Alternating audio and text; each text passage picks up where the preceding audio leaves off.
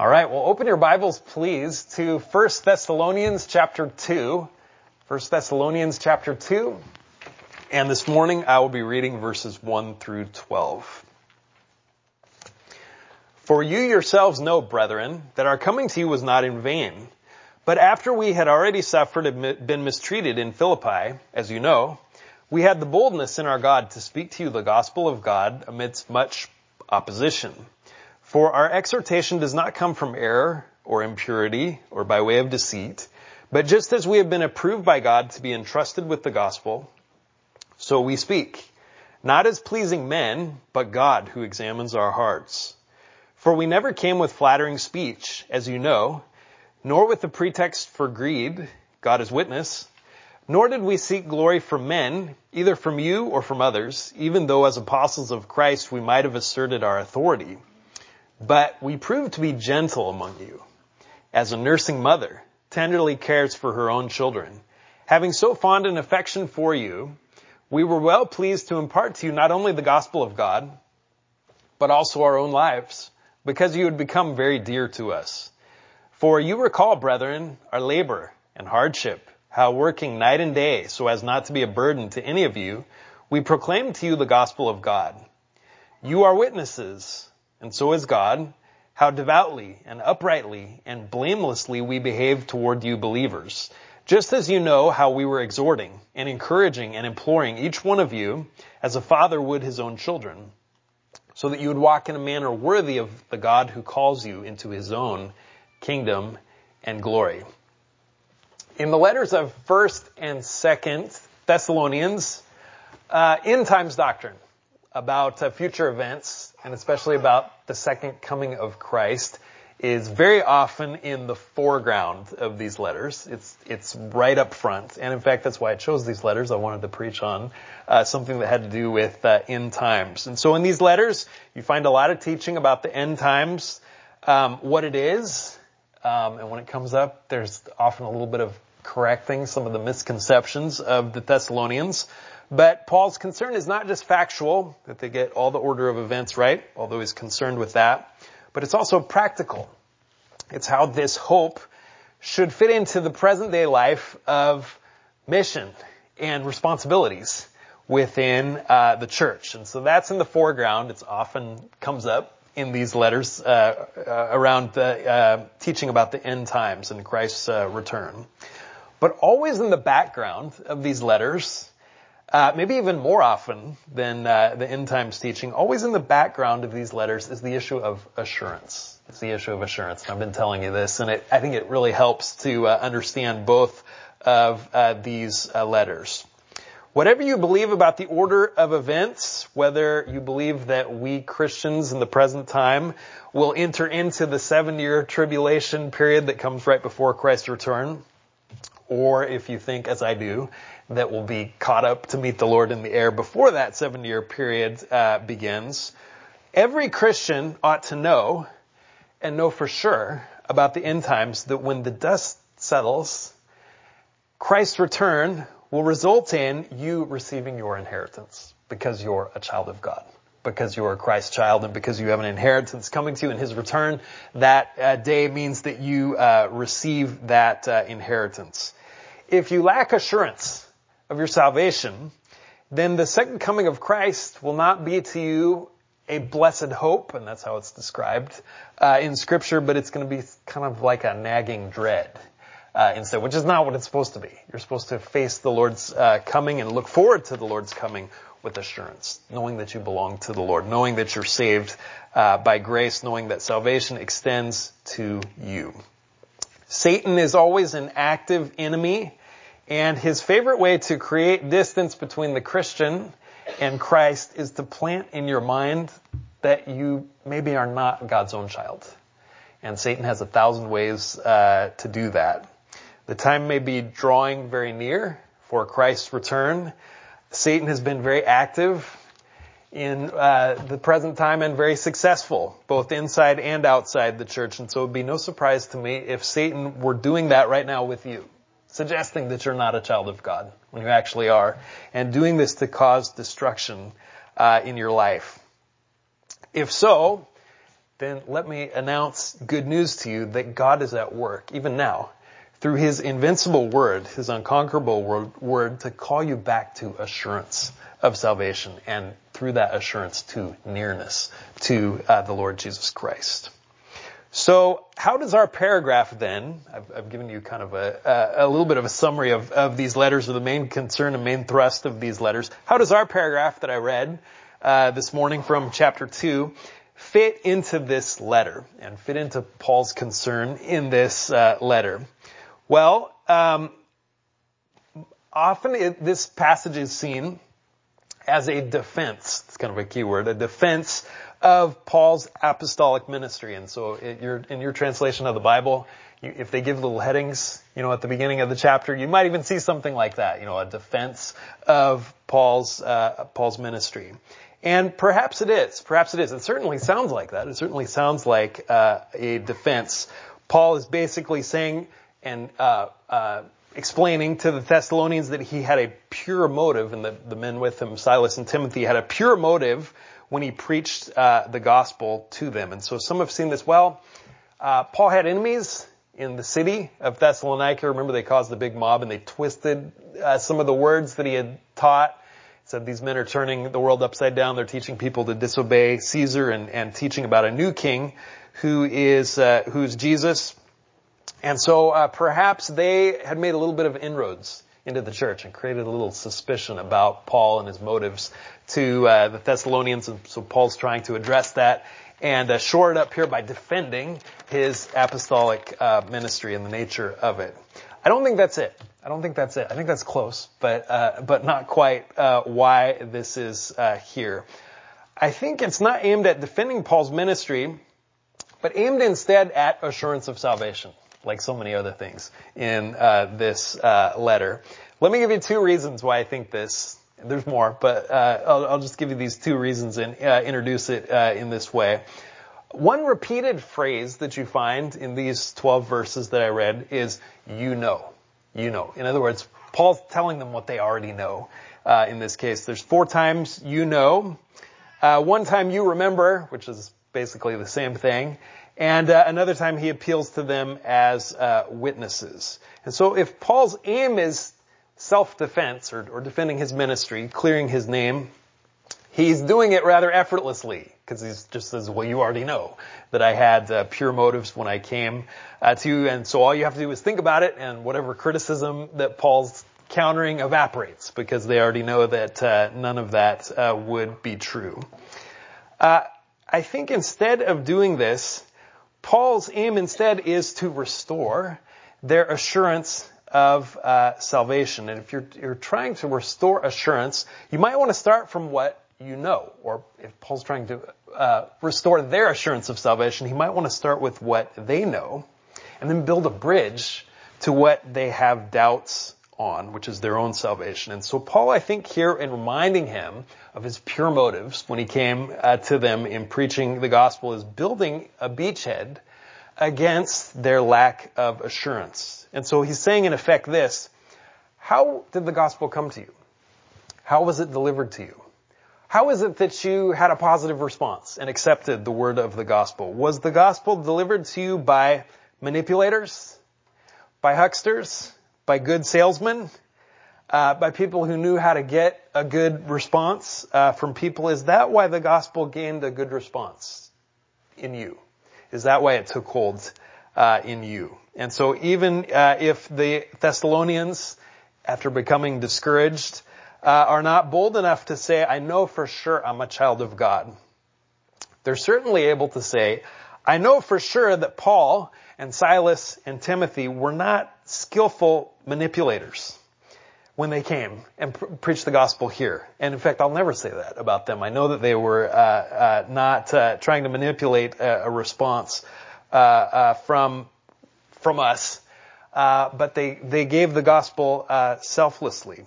So what is the explanation for the Thessalonians receiving the word of God? What other explanation could there be? Well, it's this: that a holy and sovereign and all-powerful God was himself reaching out to them in an extraordinary way to make the Thessalonian believers his own. And he did that by sending his gospel through these men, these no-names, these people who are actually the least likely to be carrying his message of salvation. And so I think Paul, rather than defending himself, is really building a bridge from how the gospel was given, which they know it was given not in a way that's fake, but in a way that's real.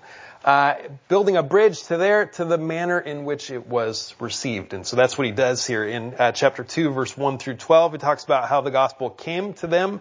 And then in verse 13 to 16, which we won't get to this morning, that's for next time, he's going to talk about how the gospel was received. And so it's a match. It was given sincerely. It was given not in a way that's fake or manipulative, and that same gospel was received. And they're both real, and it's both because of God reaching out to the Thessalonians and winning them to himself through his gospel preachers. So that's the first reason I'll give you why. I don't think there's so much a defense as it is a way to restore the Thessalonians' assurance of salvation. And the second reason is because of the context of meaning of chapters 1 through 3. Paul, if you read it, and we won't do that, we won't read the whole thing, but if you read it, it doesn't seem so much that Paul is answering criticisms like a fencer who's wielding off the blows with his sword, but instead he's explaining to the Thessalonians why he has such good grounds for making the Thessalonians' election, that is their true salvation, a special object of his thanksgivings to God. And so that's what introduces all this in chapter 1. All of this comes out of his thanksgiving that they're really saved.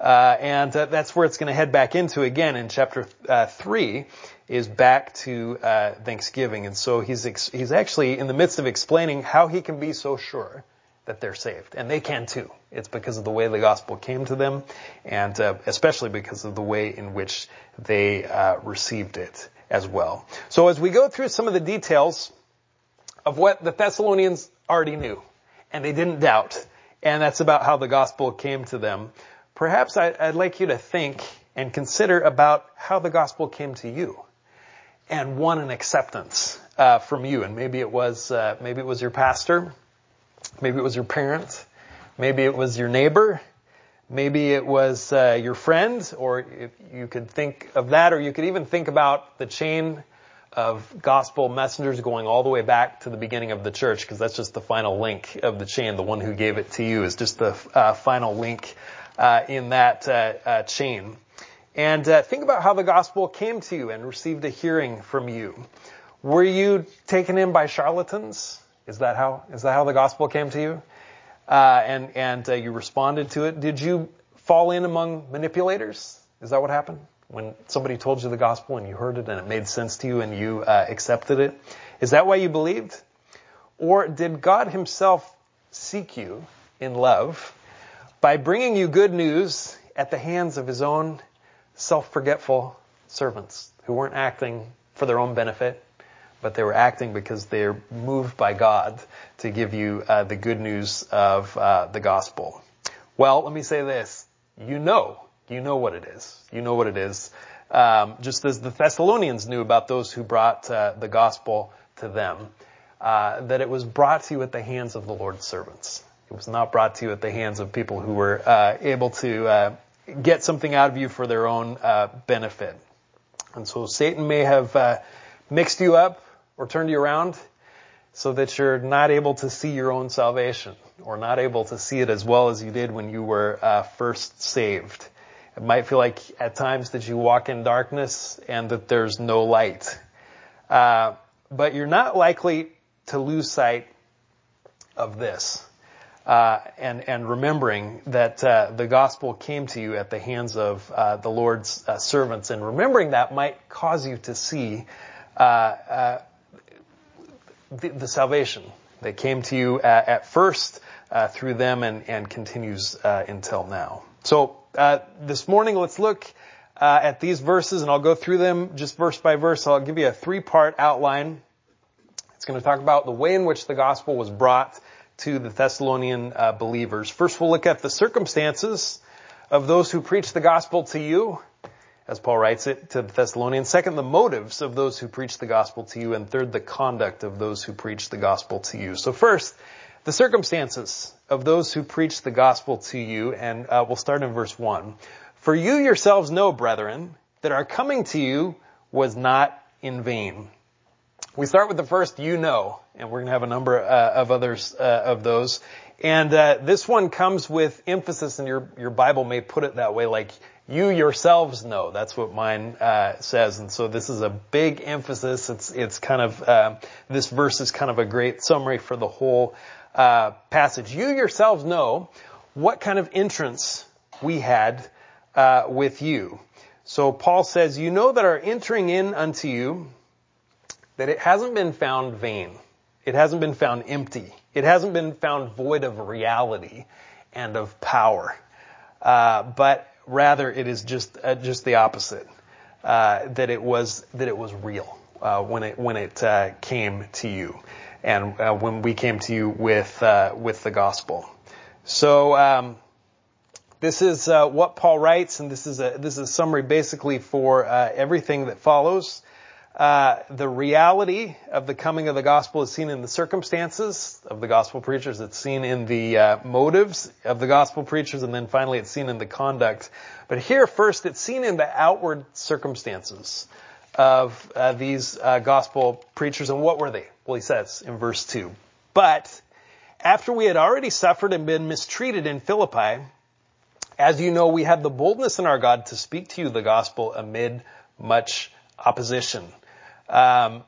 This is recounted for us in Acts, and it's memorable when Paul first came to Europe with the gospel. His first stop was Philippi, and it ended him up in jail. He found a good hearing for the gospel, not in a synagogue, but among some women that had gathered by the river to worship the one true God, who were Jewish people in that city, just a few people. But through a number of events, Paul ended up with his feet in stocks, in prison, injured, humiliated, scourged by the Romans, which was actually illegal for Roman citizens. And so they were left Philippi, and their next stop was Thessalonica. And so this was no small amount of opposition that Paul had been through before he preached the gospel. Paul and Silas were still recovering. Their backs were still lacerated from the whipping and the scourging that they had received.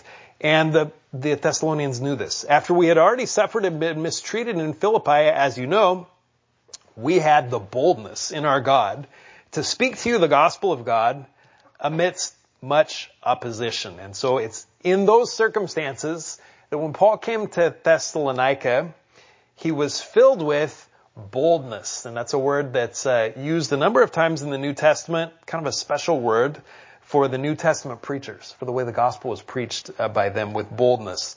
It's an interesting word. It comes from two words put together, the word all and the word speech.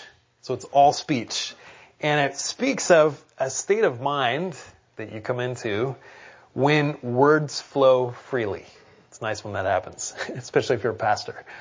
When the words just flow and the words come to your mind, and it's something that happens, this boldness or freedom of speech that happens when your words match the truth. And you know it matches the truth. And when this happens, it often begets other people being excited about what you're talking about as well. This is why freedom of speech is so much under attack today, is because when people speak the truth, it spreads. And we've seen freedom of speech really under attack today for that reason. They don't want the truth to spread, and they can't stand against it.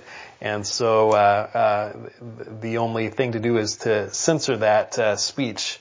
But boldness matches when your speech matches the truth, and that's true of just secular things, how much more is it true when the Holy Spirit is involved? And then the Holy Spirit gives boldness because the speaking comes from God. And that's what Paul's talking about. We had boldness not in themselves, he says, but we had boldness in our God to speak to you the gospel of God amidst much opposition. And so he's saying, are you doubting your salvation? I think this is the reason for all of this.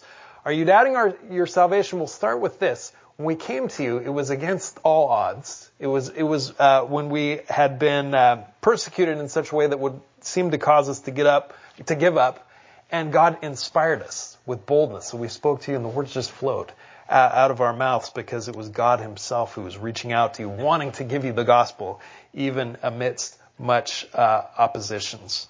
And so the circumstances of the gospel coming to the city of Thessalonica and winning these believers in the church there show that the gospel that reached them didn't come like mercenaries who were seeking their own benefit, but came from those who were truly sent by God and truly sent by God with a gospel that is intended for you. The same is true for you. Why did you believe in the gospel? Were you hoodwinked into believing the gospel by some sort of a scam? No. Those who taught you the gospel, whether it's the first link in that chain, the apostles who sealed their testimony with their blood, or whether it's the feet of the herald who brought the gospel to you, they didn't gain anything by speaking it to you. It can't be explained that gospel reached you and won a hearing because every link in that chain had something in it they wanted for themselves. No, it was God Himself. It was your Father who was reaching out to you, who was sending you the gospel through His servants who had nothing to gain. In fact, they had everything to gain by not telling you the gospel, and yet it was God Himself making sure that gospel would reach you in order that you might be His child. You know that. You know that. You know that it didn't come to you by people that are seeking their own gain. And so Paul reminds the Thessalonians of this. He's creating a little bit of a foothold to remind them. He's going to build it even later when he talks about how they received it as well. But he's building a foothold to remind them, yes, you're God's child. You're God's child. And it's seen even in the way that the gospel came to you amidst much opposition. Well, Paul speaks to them about the circumstances of those who preach the gospel to you. Next, he moves to the motive of those who brought the gospel to you. And he's been speaking of outward things like their experience in Philippi, what they suffered, and yet they had boldness to speak to them. These are all outward things. But here he's going to speak to them of inward things. And he's been speaking of specific things, what happened in Thessalonica, what happened right before when they were in Philippi. But he's going to speak to them here of general things, of things that he was in the habit of doing, things that he did all the time in his ministry, verse 3 and 4. For our exhortation does not come from error or impurity or by way of deceit, but just as we have been approved by God to be entrusted with the gospel, so we speak, not as pleasing men, but God who examines our heart. So Paul says, when we came to you, it was not because we were under some sort of delusion. He mentions three things that was not. It didn't come from error. It didn't come from us wandering astray into some sort of error, and they knew this. They already knew this. It didn't come from impurity. We weren't seeking some sort of unclean thing. It makes you think of people who are motivated by some sort of sexual sin and trying to gain an advantage, although the word could be used for that, or tainted by any sort of foulness or a dirty, staining, impure motive. Didn't come from error or impurity or by way of deceit, by guile. Didn't come from us trying to pull one over on you, and that's how the gospel came to you, is by men who knew how to manipulate people, coming and deceiving you. No, that's not an explanation for why the gospel won a hearing from you, but this is. Just as we've been approved by God to be entrusted with the gospel, so we speak, not as pleasing men, but as God who examines the heart. Paul, when he spoke the gospel, of course he spoke to win a hearing from those that he spoke to. In fact, he endeavored to make his life not distracting and not an offense to those that he spoke to. But he knew that his central motive was to speak in a way that pleased God. Speak in a way that pleased God. And so he speaks of speaking as we've been approved by God to be entrusted with his gospel. And he knew that the gospel was not something of his own making or something to be adapted to the need of the moment, but was, as he speaks of it in some other letters, a deposit. Something entrusted to him that he cannot change. And that's the gospel that he gave to the Thessalonians. He didn't give them something suited to manipulate them, he didn't study them and figure out what they would like and then give that to them. He gave them the gospel that has been entrusted to him by God, and he speaks not as pleasing to men, but as God who examines the heart. And so he speaks about his motive, the heart motive, the inward, unseen motive. And that's the way in which he ministered the gospel to them, a gospel straight from God.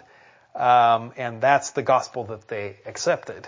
Is not a gospel designed to take them in, but a gospel that came unvarnished and straight from God by one who was seeking to please God in not altering the gospel. So let me ask you, as you think about how the gospel came to you, how did the gospel come to you? Was it told by someone who was trying to please you? Was that how the gospel came to you? Was that how it came through the ages down to you?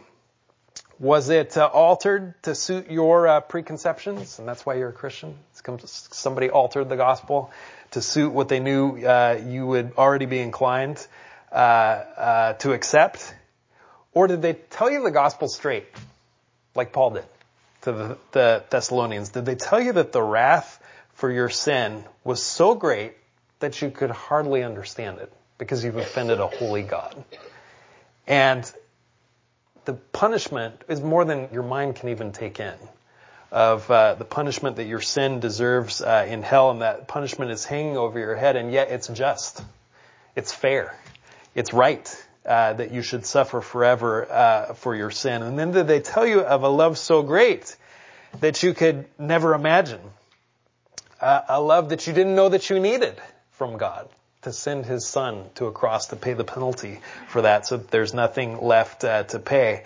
A Savior and a God you didn't know you needed, and perhaps you didn't even desire to have a God that would do so much for you. Perhaps it would be a little better for you to have a God that you could really come up and be a little bit more on his level than a God who would have to love you like that in order for you to have a relationship with him.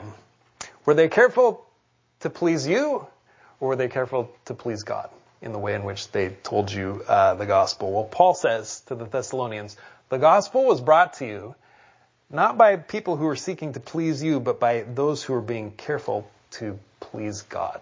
And the fact that you've accepted a gospel like that indicates that you're a child of God.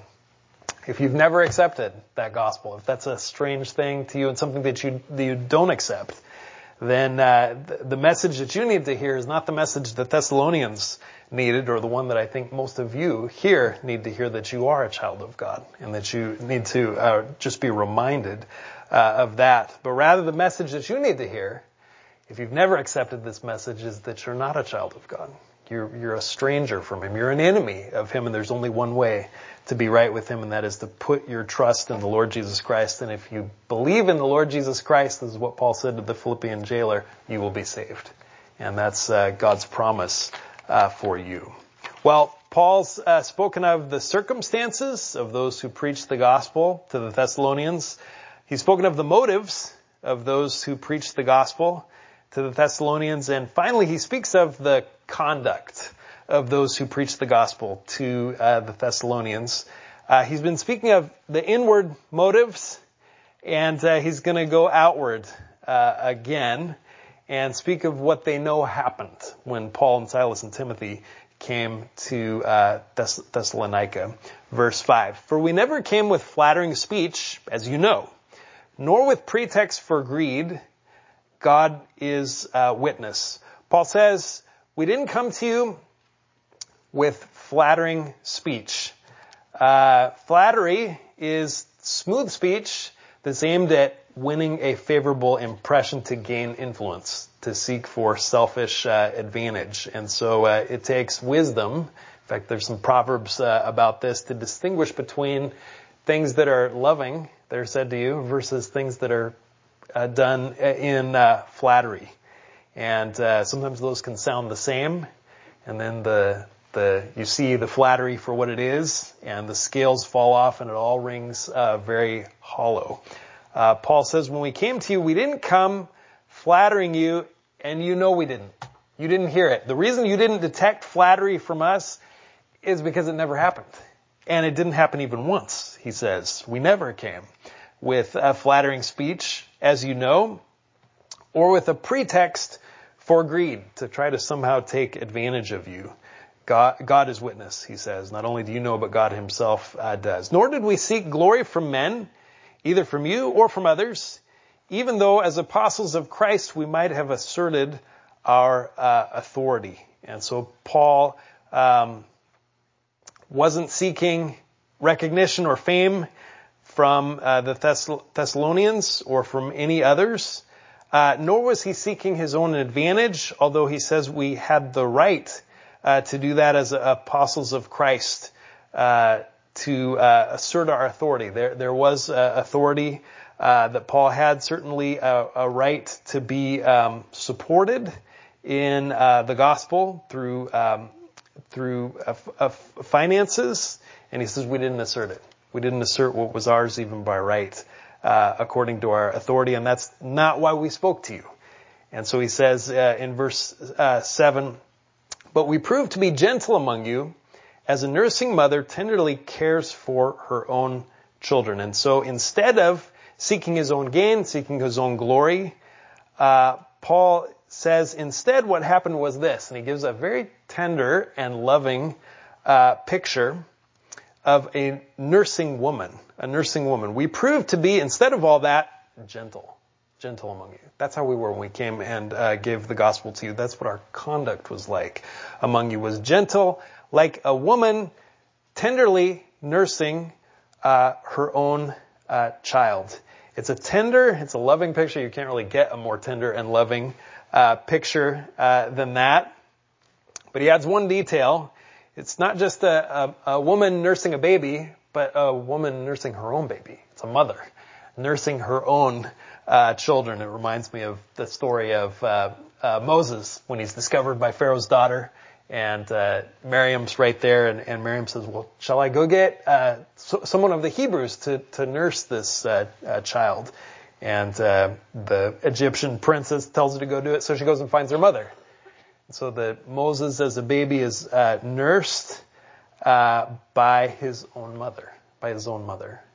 No woman could nurse him more lovingly, more tenderly than his own mother. And Paul says, that's how we became among you. We weren't seeking our own advantage when we came, but we were gentle among you, like a nursing mother tenderly cares for her own children.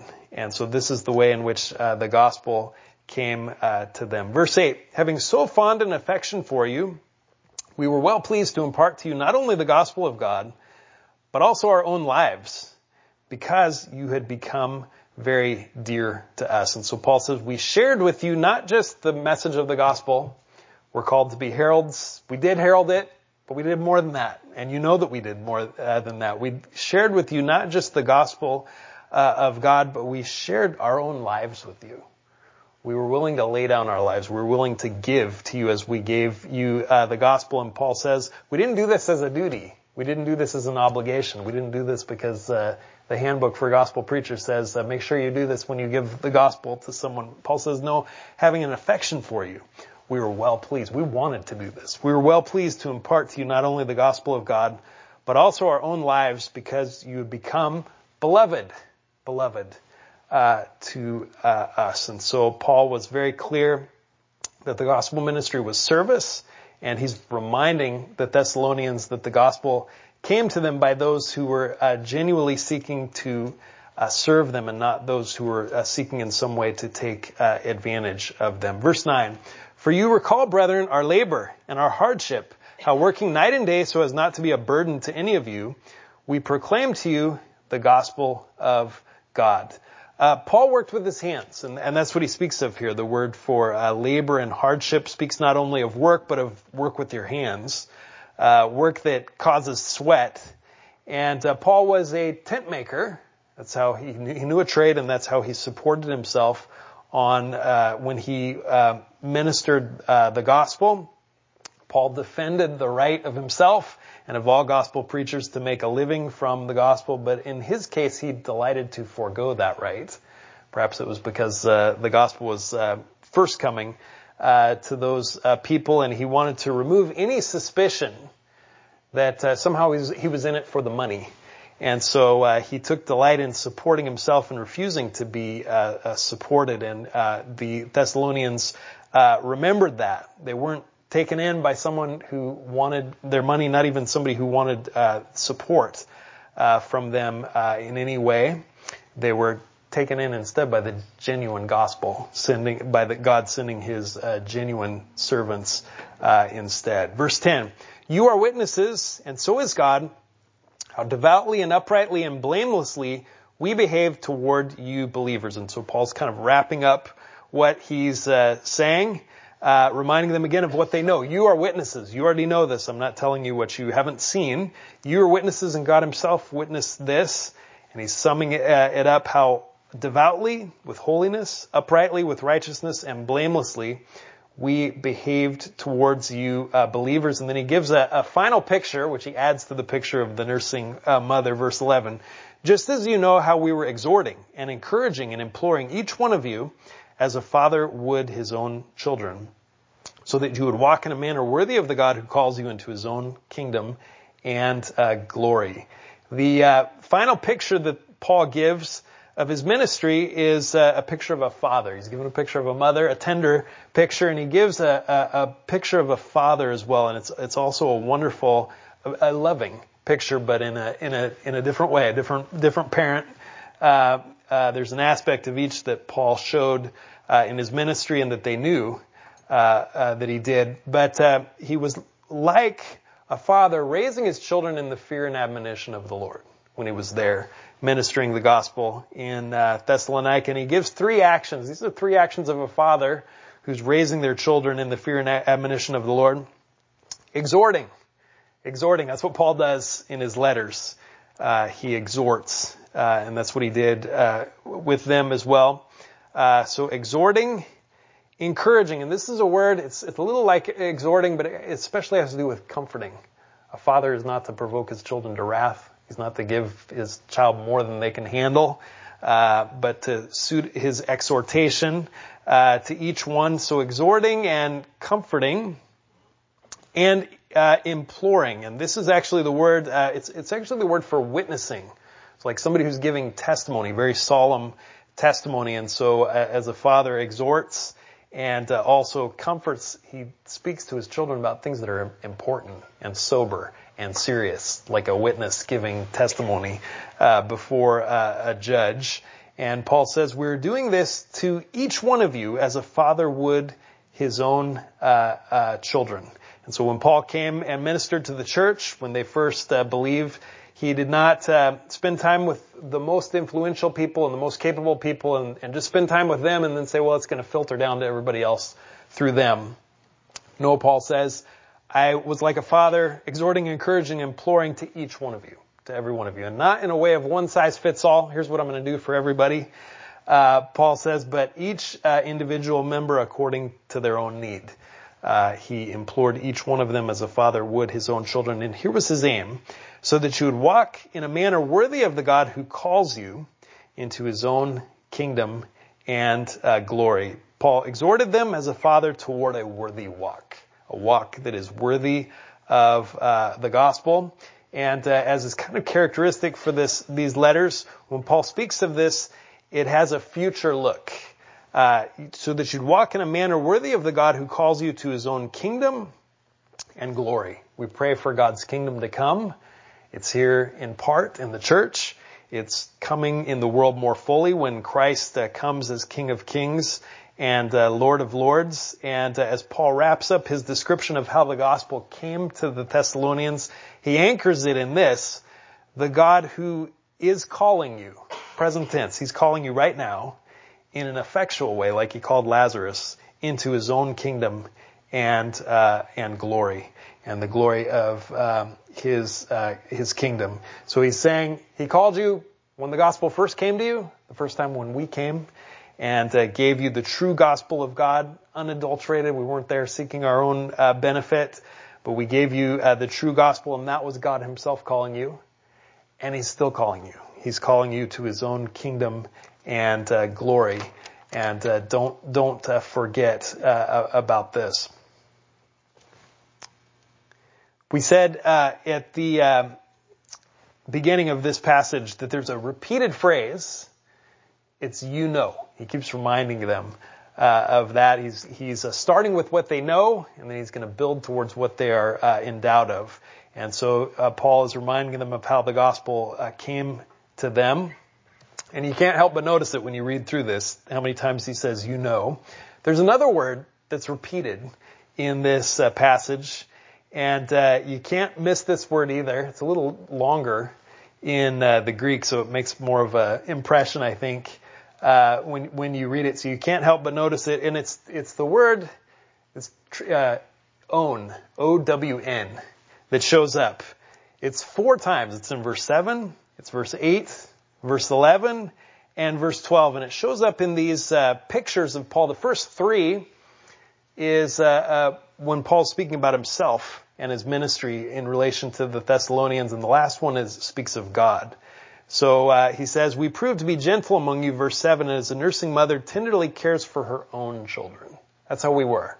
Like when we brought the gospel to you, we were like a mother caring for her own children. And then he says, when we ministered to you, this is verse 8, we were pleased not only to give you the gospel, but also our own lives.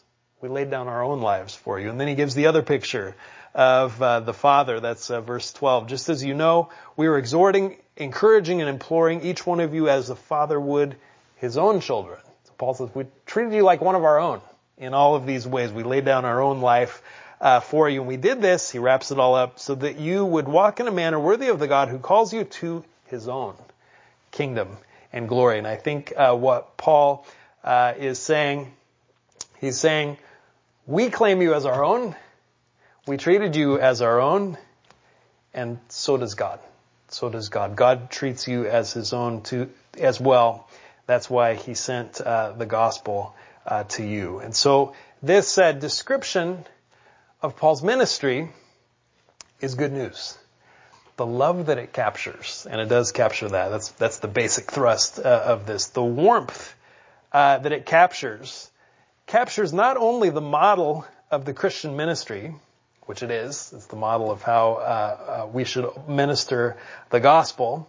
It's not only the model of the Christian ministry that they responded to in faith, but actually it captures the character of God himself towards you and towards all who accept the gospel. And so Paul says, when we came with the gospel, we didn't have our own agenda.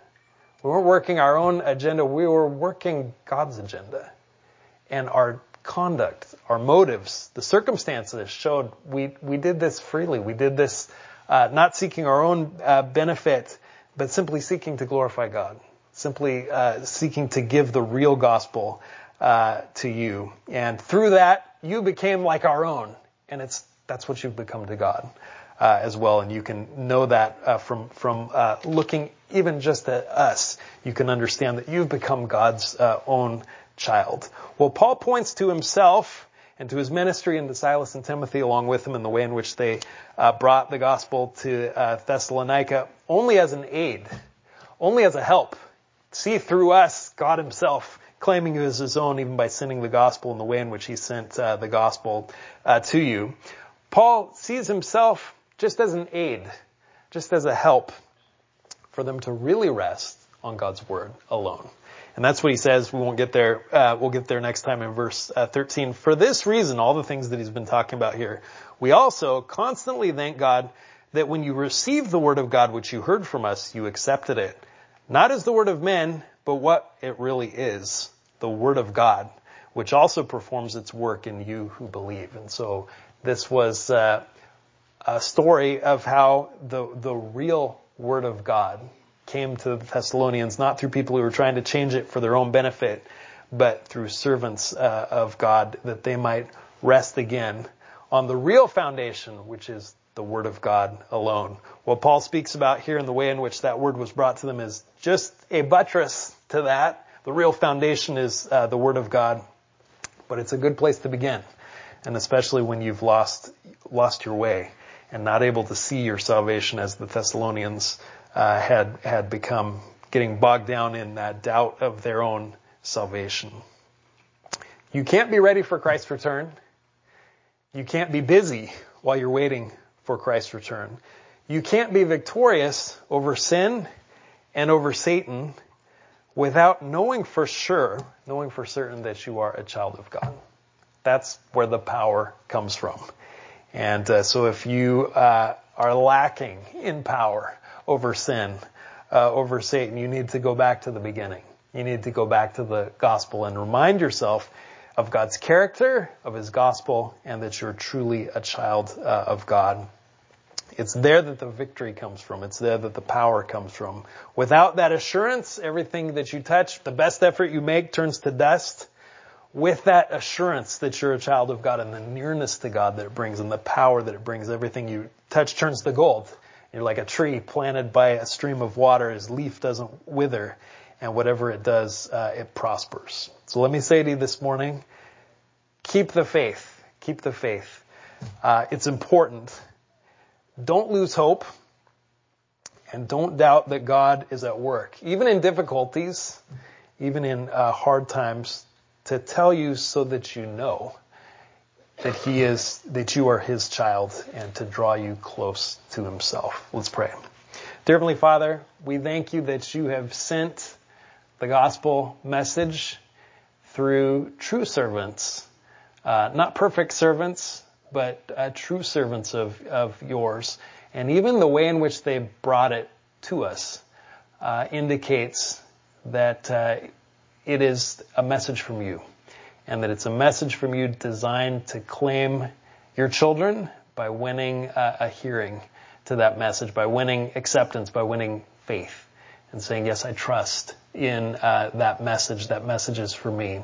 And so this faith makes us your children forever. And so we thank you for the word of God, the gospel of God itself, which performs its work in us who believe. We pray if there be any that truly know you and have forgotten their own salvation, that Satan has tempted them to entertain an idea that perhaps they are not your child, perhaps that you are not their father. We pray that you would encourage their faith by reminding them of the gospel message itself. And through the power of that, we pray that you would revive in us a sense of nearness to you, and your power, the power of your Holy Spirit working in us, that we might be ready for Christ's return, that we might be busy, and that we might be fruitful about the work of the church that you've given us. We pray these things in Jesus' name. Amen.